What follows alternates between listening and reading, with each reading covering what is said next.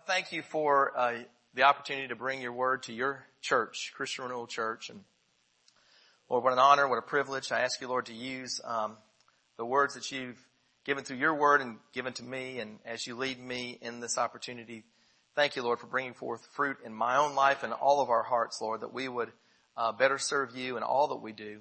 Lord, we'd honor you in all that we do. And Lord, I thank you for your presence here, the palpable sense of your presence here this morning. What a tremendous privilege and honor. And Lord, thank you for your grace. And we just love you and thank you for the opportunity to be together. In Christ's name, amen.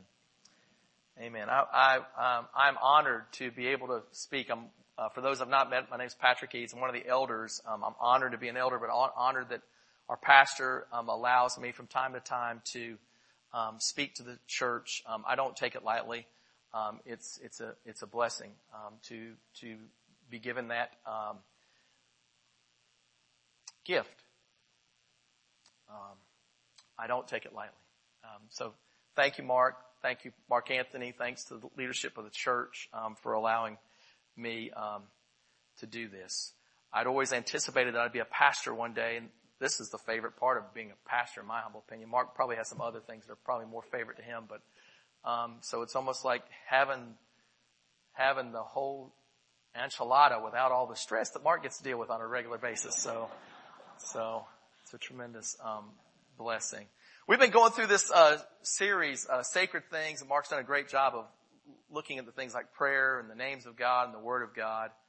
You guys go ahead. The ushers are going to be combing through the audience this morning, and they're going to be not to split any hairs with you all, but they're passing out some combs to you all. And Pastor Mark already said he'll never part with it, so he's glad to get a comb this morning because he'll never part with it. Yeah, that was good. I like that. So we're looking at this, the whole sacred, that's meaning holy, apartness, holiness, sacredness, separateness, set apart for a special purpose of God, of places, of things. And a key verse for this series has been Colossians 2:8. See to it that no one takes you captive through hollow and deceptive philosophy, which depends on human tradition and on elemental spiritual forces of this world, rather than on Christ. Colossians 2:8 is the scripture we've been looking at. And I'm going to focus on sacred relationships. I believe the Lord wants us to recognize the importance of relationships. And one of those places I found this is in Matthew chapter 5, verses 21 through 24. This is Jesus speaking in verse 21. He said, you have heard that it was said to those of old, you shall not murder. And whoever murders will be liable to judgment. And then Jesus said that everyone who is angry with his brother will be liable to judgment. Whoever insults his brother will be liable to the council. And whoever says, you fool, will be liable to hell of fire. Then Jesus goes on to say, so if you're offering your gift at the altar, and there you remember that your brother has something against you, leave your gift there before the altar and go first to be reconciled to your brother, and then come and offer your gift. Matthew 5:21 through 24. This is an amazing passage of scripture where Jesus literally says, if you are at the altar offering to me something, and you recognize that you and someone else, another person, another human being, not you and me, but you and somebody else, that you notice there's an offense there, you notice there's a problem there, that he said, leave the moment of worship and sacrifice and go get three things straightened out with your brother or sister. To me, what he's saying is that relationships with each other are very important. That our relationships with each other are intended for a very purpose, and that those relationships should be in good shape. And relationships are important to us. Over the last year, you've noticed some changes that we've been focusing on a vision to know God and find freedom, to discover our purpose and to make a difference. And we've been encouraging people to start small groups and to be in small groups because we think people are important. We think relationships are important. We think interaction with each other is important. And today in step 4 of the growth track, you'll be learning about serving on a team and being part of our dream team that's making a difference in the church and making a difference in our community, because people are important. People need to know God. People need to find freedom. They need to get away from their past and the things and get into small groups where they can recognize this. And we've got some great small groups going on. The Find Freedom small group, where you can get free from your past issues and see the significance of the Holy Spirit working in your life and see the significances of His gifts and His powers working through you. So we strongly believe, as leaders in the church, we agree with Jesus that relationships are important. And the fact that Jesus encouraged us to leave the altar to deal with a severed relationship underlines that there are opportunities for conflict in relationships. In other words, what Jesus was going ahead admitting was, there's opportunities for conflict. He didn't say there shouldn't be conflict. He didn't say when you're at the altar there should be no conflicts. What he recognized is that people have conflicts. And then when you have conflicts, that as Christ followers, as people of God, we're supposed to work through those conflicts. And so I've been doing a little small group, and we've been doing this, a marriage group with Gary Thomas, and he brought forth a scripture out of there that I thought would be kind of handy with this. It's in James chapter 3 verse 2. And it says this: "For we all stumble in many ways." For we all stumble in many ways. And if you look up in the Greek, that word all is all of us. Stumble. In how many ways? Many ways. And if anyone does not stumble in what he says, he's a perfect man, able to also to bridle his whole body. And then Gary Thomas put it this way in the marriage thing that we were doing. He says, if marriage is the union of one person who stumbles in many ways to another person who stumbles in many ways, who occasionally having sex and making little people who stumble in many ways, why are so many people surprised when they discover how difficult marriage can be? In other words, there's going to be conflict. There's going to be places where we rub each other wrong. There's going to be places where we hurt each other, intentionally and unintentionally. There's going to be conflict. And it's not just your wife, husband, children, mom, and dad that we are looking at in this, marriage issue. It's your boss. It's a student. It's your neighbor. It's your coworker. It's your pastor. It's your mechanic. It's your doctor. The person driving in front of you this morning. Your waiter. A teacher. A student. You may be getting the picture. We all stumble in many ways. We all stumble in many ways. In other words, in these relationships that are intended to be sacred, there are ample opportunities for conflict. So, what do we do with the conflict? I'm glad you asked. Actually, I asked, but what we're going to do is we're going to comb through the nappy knots of relationship conflict this morning. That's why you have a comb. That's what we're going to do this morning. We're going to comb right through them. I even have a comb myself because I have the opportunity to comb them out. Right? So, what is the real cause of relationship conflict? This may surprise you. What is the real cause of relationship conflicts? Well, I think the secret of it is found in James chapter 4 verses 1 through 3. James chapter 4 verses 1 through 3. Here it is. It's just straightforward. What causes fights and quarrels among you? What causes fights and quarrels among you? Don't they come from your desires that battle within you? You desire, but you do not have, so you kill. You covet, but you cannot get what you want, so you quarrel and fight. You do not have because you don't ask God. And when you ask, you do not receive because you ask with wrong motives, that you may spend what you get on your pleasures. So the source of relationship conflict, it's something you want, something you want that you do not have is the source of your conflict. Let that percolate for just a second. Ladies and gentlemen, the source of our conflict, the source of all of our conflict, according to our friend James, is something you want that you don't have is the source of your conflict. And the results of that conflict, you kill for what you want. Trying to introduce a little humor into the midst of this very sticky situation I'm bringing forward to you all this morning. You kill. You may not literally kill, but you kill. And it's not always bad what you want. It's not bad what you want. You want excellence, or you want support, or you want service, or you want understanding, or you want respect. And you'll defend it because you want it. I've been there. I want what I want. And as a result of conflict will ensue because of it. And again, get the point. It could be something very good that you want. And you'll try to manipulate and coerce and cause division and bring frustration because you want what you want. So it can be things like, I made a little list. I want them to keep their promise.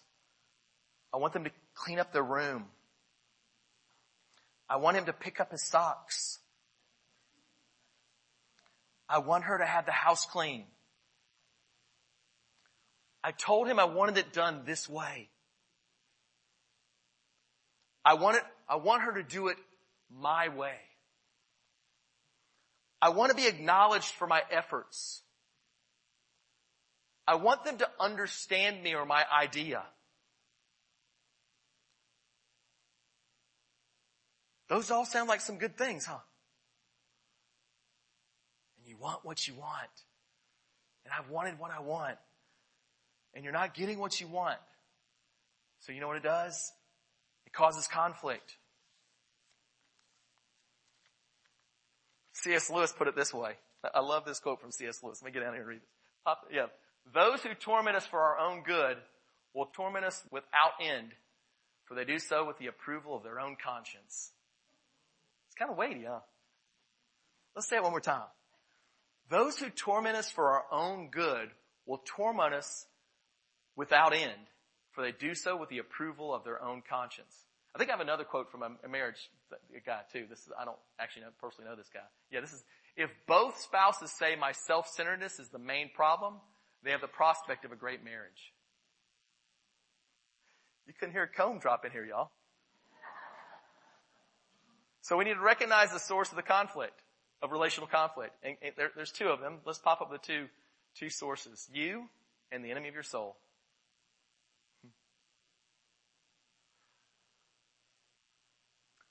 Y'all, because some of y'all are saying this. In your brain you're saying, no, Patrick, it was the other person.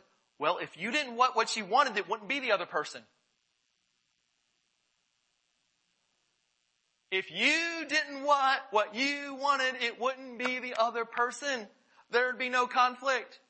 But you want what you want. And you want what you want now. Or you want what you want for a long time. And you wanted what you wanted for a long time. And you want it now. You want what you want. There'd be no conflict if you did not want what you wanted. There'd be none. You'd be doing that. But because you want something, can't believe them.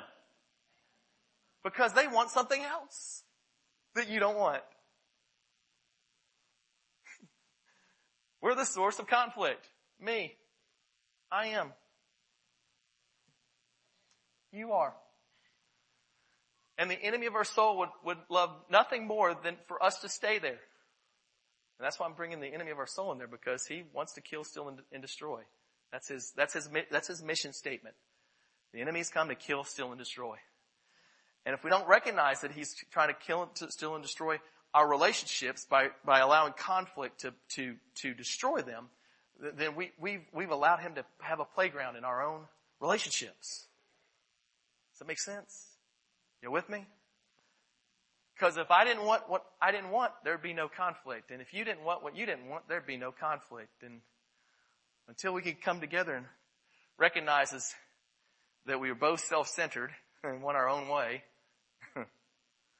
there'll be no resolution of the conflict. There'll just be conflict. And inside we'll want to kill. And kill's not, I'm not carrying a gun on me this morning. I am carrying a small knife. But it's Southeast Georgia. You're supposed to carry a small knife. I'm a man. You're supposed to it's not intended to kill. But you don't have to kill with weapons. You can kill with avoidance, and you can kill with looks, and you can kill with talking about the conflict with somebody else and not dealing with the conflict. You can kill all different kinds of ways. You can kill someone's reputation. You can kill you can kill. It's so easy to kill if you don't recognize the enemy of our soul is wanting to kill your relationships. And I know some of y'all are battling this inside. Inside you're saying, Patrick, you don't understand. It's the other person. It's the other person. It's the other person. It's the other person. It's the other person. It's the other person. So who's going to grow up? Who's going to be the man or woman of God? Who's going to trust Jesus that even if it is, it's never totally on the other person, but I'm giving you a little freedom here to blame it completely on the other person. But I really realize that the reason you have a conflict is because you want something. You want it bad. You want it. Admit it.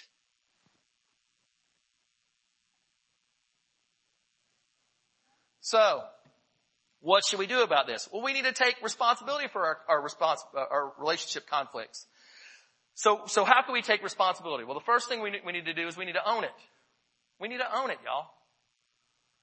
We need to own the fact that we want something.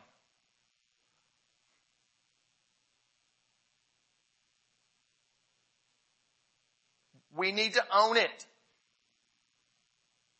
I want something, and that's why there's a conflict. If I didn't want something, there would be no conflict. But because I want something, there is a conflict.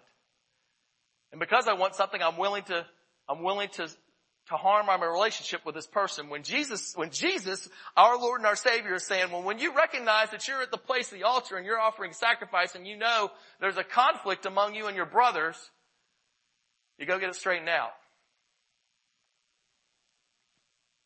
I didn't say it. Jesus said it. I just happen to have the joy of being able to be his messenger this morning to help you own it. So go ahead and own it. Whatever conflict you're in, go ahead and own it. Own your responsibility.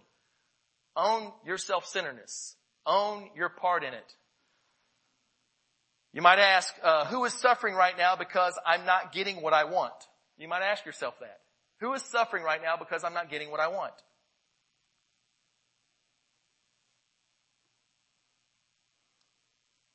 I mean, wouldn't it be interesting in the heat of the battle, let's say that Mark and I are having a conflict about something, and in the heat of the battle, I say, you know what's wrong here?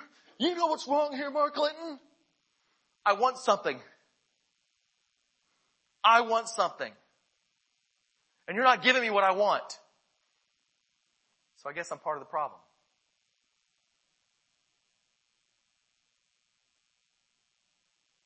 You ever seen an argument like that?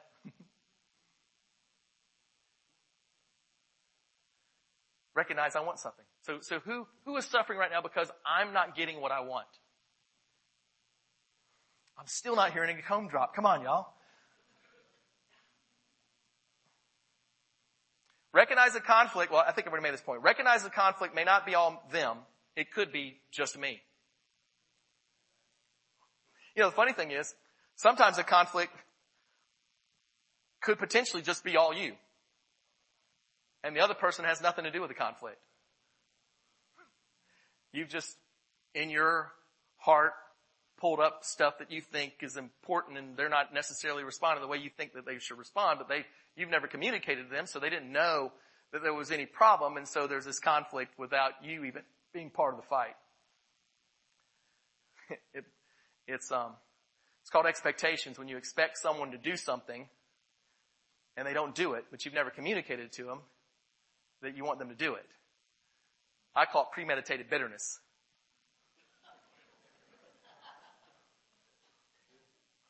You want somebody to do something, but you don't tell them you want them to do it. It's premeditated bitterness. It works well. People do it really. People have some skills in premeditated bitterness. You know what I'm saying? I've sat sometimes in some meetings where people, are having a fuss with each other, and they'll say, "Well, you never did that." Well, did you ask me to do it? No, you never. No. So the person was expecting someone to do something they never asked them to do, and so there was a conflict. It was all premeditated bitterness. So recognize the conflict, maybe just you. And then step 3, repent. Repent means you're going to ask the Lord to forgive you for what you have not been taking responsibility for. And then taking the step. So you get it right before the Lord, and then you do the next step is you ask to be forgiven for your part of the conflict. And you speak to God about that. You might say to the Lord, "Lord, there is something I want, and I'm not getting it. Lord, there's something I want, and I'm not getting it, and I've allowed that to bring forth a conflict in our relationship. There's something I want, Lord, I'm not getting it." And here's the interesting thing. The thing that you want, they may not have it in them to give to you. What you want, they may not have inside of them to give to you. And that's why it's very important for us to get before the Lord and say, "Lord, I want something from this person," and they're not willing to give it. I want to bring that before you. I want you to do a work in my heart because I want something from someone. And I want you to do a work in my heart to destroy the conflict and destroy the enemy of my soul's opportunity to kill, steal, and destroy. See, it brings me back to James chapter 4 where he says, what causes, this is straight from the Word of God, y'all. I didn't make this up. What causes fights and quarrels among you? Don't they come from your desires that battle within you? You desire, but do not have. So you kill. You covet, but you cannot get what you want. So you quarrel and fight. You do not have because you don't ask God. That's what I'm trying to bring you to. It's coming to the Lord and saying, "Lord, I'm in conflict with this person. I want this. I'm going ahead and Lord, I'm going to admit I want this from that person. And they're not giving it to me."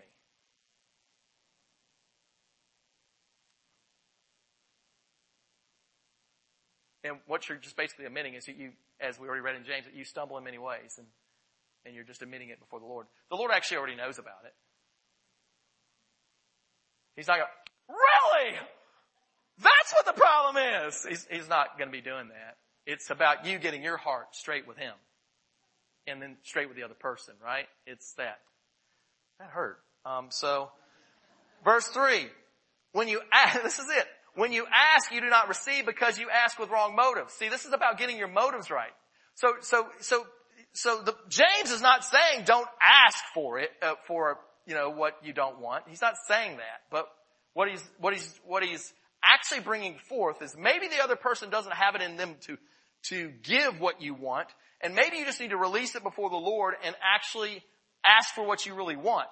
And then maybe sometimes in asking for what you really want, you might actually grow up and realize that you really don't need what you thought you wanted.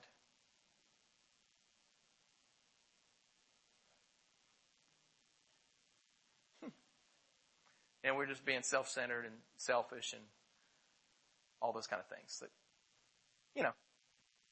we don't like in somebody else, but we love in us sometimes, It's just the hardship of being alive and being a human being that we stumble in many ways. And so how do we reduce these conflicts? That's what I'm trying to bring up is we're going to check our heart. We're going to check our heart, and then we're going to establish a biblical defense. So I'm going to give you a few scriptures that I think are a great biblical defense that I think if you can internalize, if you can begin to meditate on, I think they'll help you in dealing with conflicts on a regular basis and kind of bring you to a place of maturity where the Lord can really use you in relationships and bring some transformation in relationships like you've never had before. And so here's some good news from the good news. In Ephesians chapter 4, verses 1 through 3, it says, I therefore, a prisoner of the Lord, urge you to walk in a manner worthy of the calling to which you've been called, with all humility, gentleness, patience, bearing with one another in love, eager to maintain the unity of the Spirit and the bond of peace. So he's bringing up a first things. First of all, I don't think you can do the right thing with conflicts until you know Him. So if you don't know God, that's why he says, I urge you to walk in a manner worthy of the calling. There's no calling without a relationship with God. Your calling is to yourself without a relationship to Him. Your calling is to your own self-centered motivations is when you don't know Him. And so your first step to getting your heart in the right place is recognizing your desperate need for Jesus.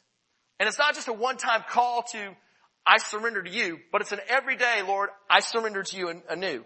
And Lord, there's a tough time in this conflict. I surrender to you again. And Lord, I don't like how he looked at me. I surrender to you. Lord, I've told him several times to pick up his socks. I surrender to you. In other words, it's a constant, I surrender. I need you. I can't walk in the calling without a constant dependence upon Jesus and His Holy Spirit working in me to bring forth transformation in my own heart, to bring transformation in my own relationships. Does that make sense? Y'all with me? And then it's saying, once you've gotten to that place of calling, look how he says that we should act when we're walking in His calling. With all humility and gentleness, with patience, bearing with one another in love, eager to maintain the unity of the Spirit and the bond of peace. Does that sound anything like a conflict? Do those characteristics sound anything like a conflict? No, it sounds like us making a choice that in the midst of our day-to-day conflicts that we're gonna choose another route. We're gonna be humble, and gentle, and patient. And even though I want something, I'm gonna bear with one another in love. And if you don't know what love is, look in 1 Corinthians chapter 13. Great definition of love if you don't know what that means. I'm not going to go there. Eager to maintain the unity of the Spirit. In other words, I'm going to do whatever it takes to be unified. Eager to maintain unity. That's like an action. I'm going to do what it takes to be unified. Does that make sense, y'all? So in the midst of conflict, instead of choosing what I want, I'm gonna do what's necessary to have unity of spirit. We got some other scriptures, y'all. We got some great passages here just to encourage you. In Hebrews, this is one of my staff and I, we read this verse together every time we meet together. Hebrews 10:24. And let us consider how to stir up one another to love and good works. Stir each other up. Not in conflict. Not stir up heated battles. Stir up for love and good works. So get it in your spirit. I'm going to stir up. I'm going to get me a big spoon and I'm going to stir up some love and good works. I should have passed out spoons. That's what I should have passed out. I've got combs instead. So you could use some of y'all combs look like this. You can use it maybe for a stir stick. But yeah. So yeah. Romans chapter 12, y'all, is a great, place to focus on keeping relationships sacred and working through conflict. I'm just going to hit a couple verses in Romans chapter 12. Romans 12:10. Love one another with brotherly affection. Outdo one another in showing honor.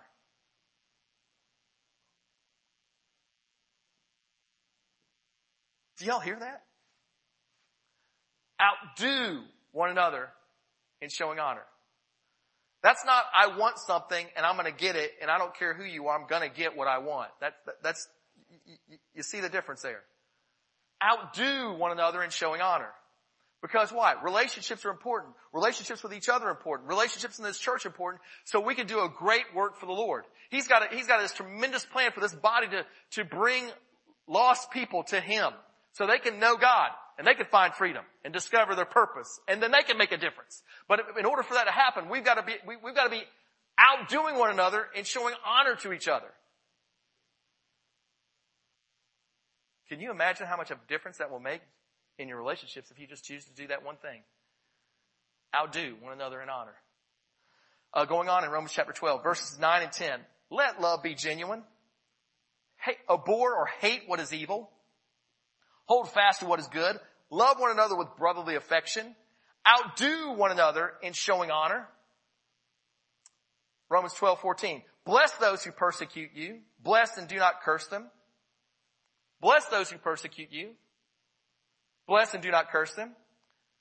Romans 12:17 and 18. Repay no one evil for evil, but give thought to what is honorable in the sight of all. If possible, so far as it depends on you, live peaceably with all. And then Romans 12:21. Do not be overcome by evil, but overcome evil with good. So how are we going to reduce our conflict? We're going to check our heart. We're going to establish these biblical defenses. Then we're going to go ahead and acknowledge it happens. Acknowledge that conflict happens. It shouldn't shock us. Conflict happens, but it's what you do with the conflict, and it's what you do with your heart in the midst of conflict that's important. And then prepare for it. Prepare your heart to recognize and ask the question, ask yourself the simple question, what do I want here that's causing conflict?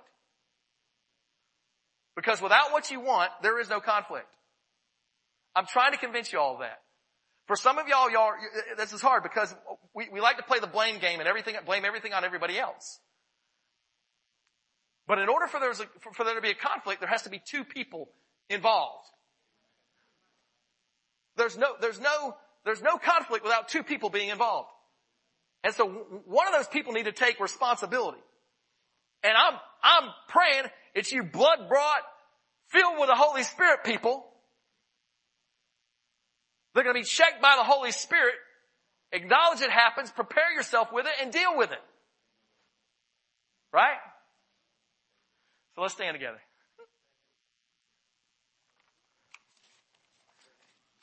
Are y'all ready to comb out some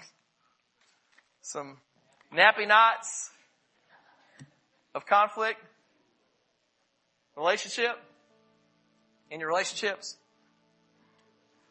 Well, the first thing and it's the first part of our vision, is to know God. And so I just want to invite for just a second, if everyone, and this is so first of all, I'm about to ask some people to raise their hand. I'm not trying to embarrass you by doing this, but I'm going to ask everybody to close their eyes and bow their heads.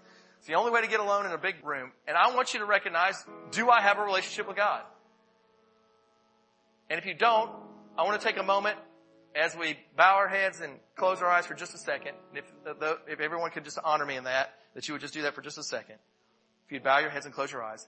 If you're in this room and I'm talking about all this stuff and you've been dealing with conflict, but you don't know Jesus, the one who can bring you out of conflict, that's your first step to know Him. So this morning, if that's you, if you've never surrendered your life to Christ, if you've never made God the Lord of your life, if you've never said, God, I want it, maybe you've played Him some lip service, you've played a game, but you've never surrendered your life to Christ. If that's you this morning and you want to have a personal relationship with the Lord, if you could just simply raise your hand and put your hand down real quickly, that would be great. Thank you. I appreciate that. Lord, you create us on purpose for a purpose.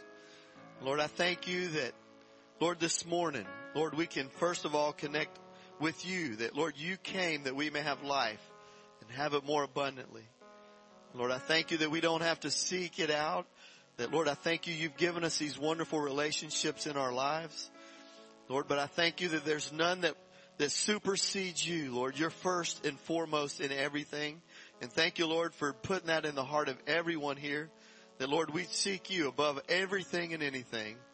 That, Lord, you always have our best in mind no matter what. And so, Lord, I thank you for that, and we celebrate that this morning. And, Lord, I do thank you for the people that you've surrounded us with, that we can walk in integrity. Lord, we can walk and honor and respect those who you've placed in our lives, and we can be a blessing to those around us. Lord, we will choose service over self. We'll choose we over me. And Lord, in so doing, we can see people come into a life-giving relationship with you and with each other's. Lord, we thank you for it, and we celebrate your life here this morning. Lord, I thank you for Patrick. I thank you for the word you've given him. Thank you for continuing to allow this word to permeate our hearts, that we won't just walk out and forget, but we'll live that out this week continually. Lord, asking, what's in me? What is it that I'm asking for? What is it that I'm expecting others to do that, Lord, you want to do in and through me? Lord, I thank you for that in Jesus' name. Amen. Father God, you're the one who commanded blessing to be spoken over your people. Lord, you said as we speak this, when we place your name on them, you in turn would do the blessing. And so I say to each one of you, the Lord bless you and keep you. The Lord cause his face to shine upon you and be gracious to you. And the Lord lift the light of his countenance on you and give you his peace. In Jesus' name, amen.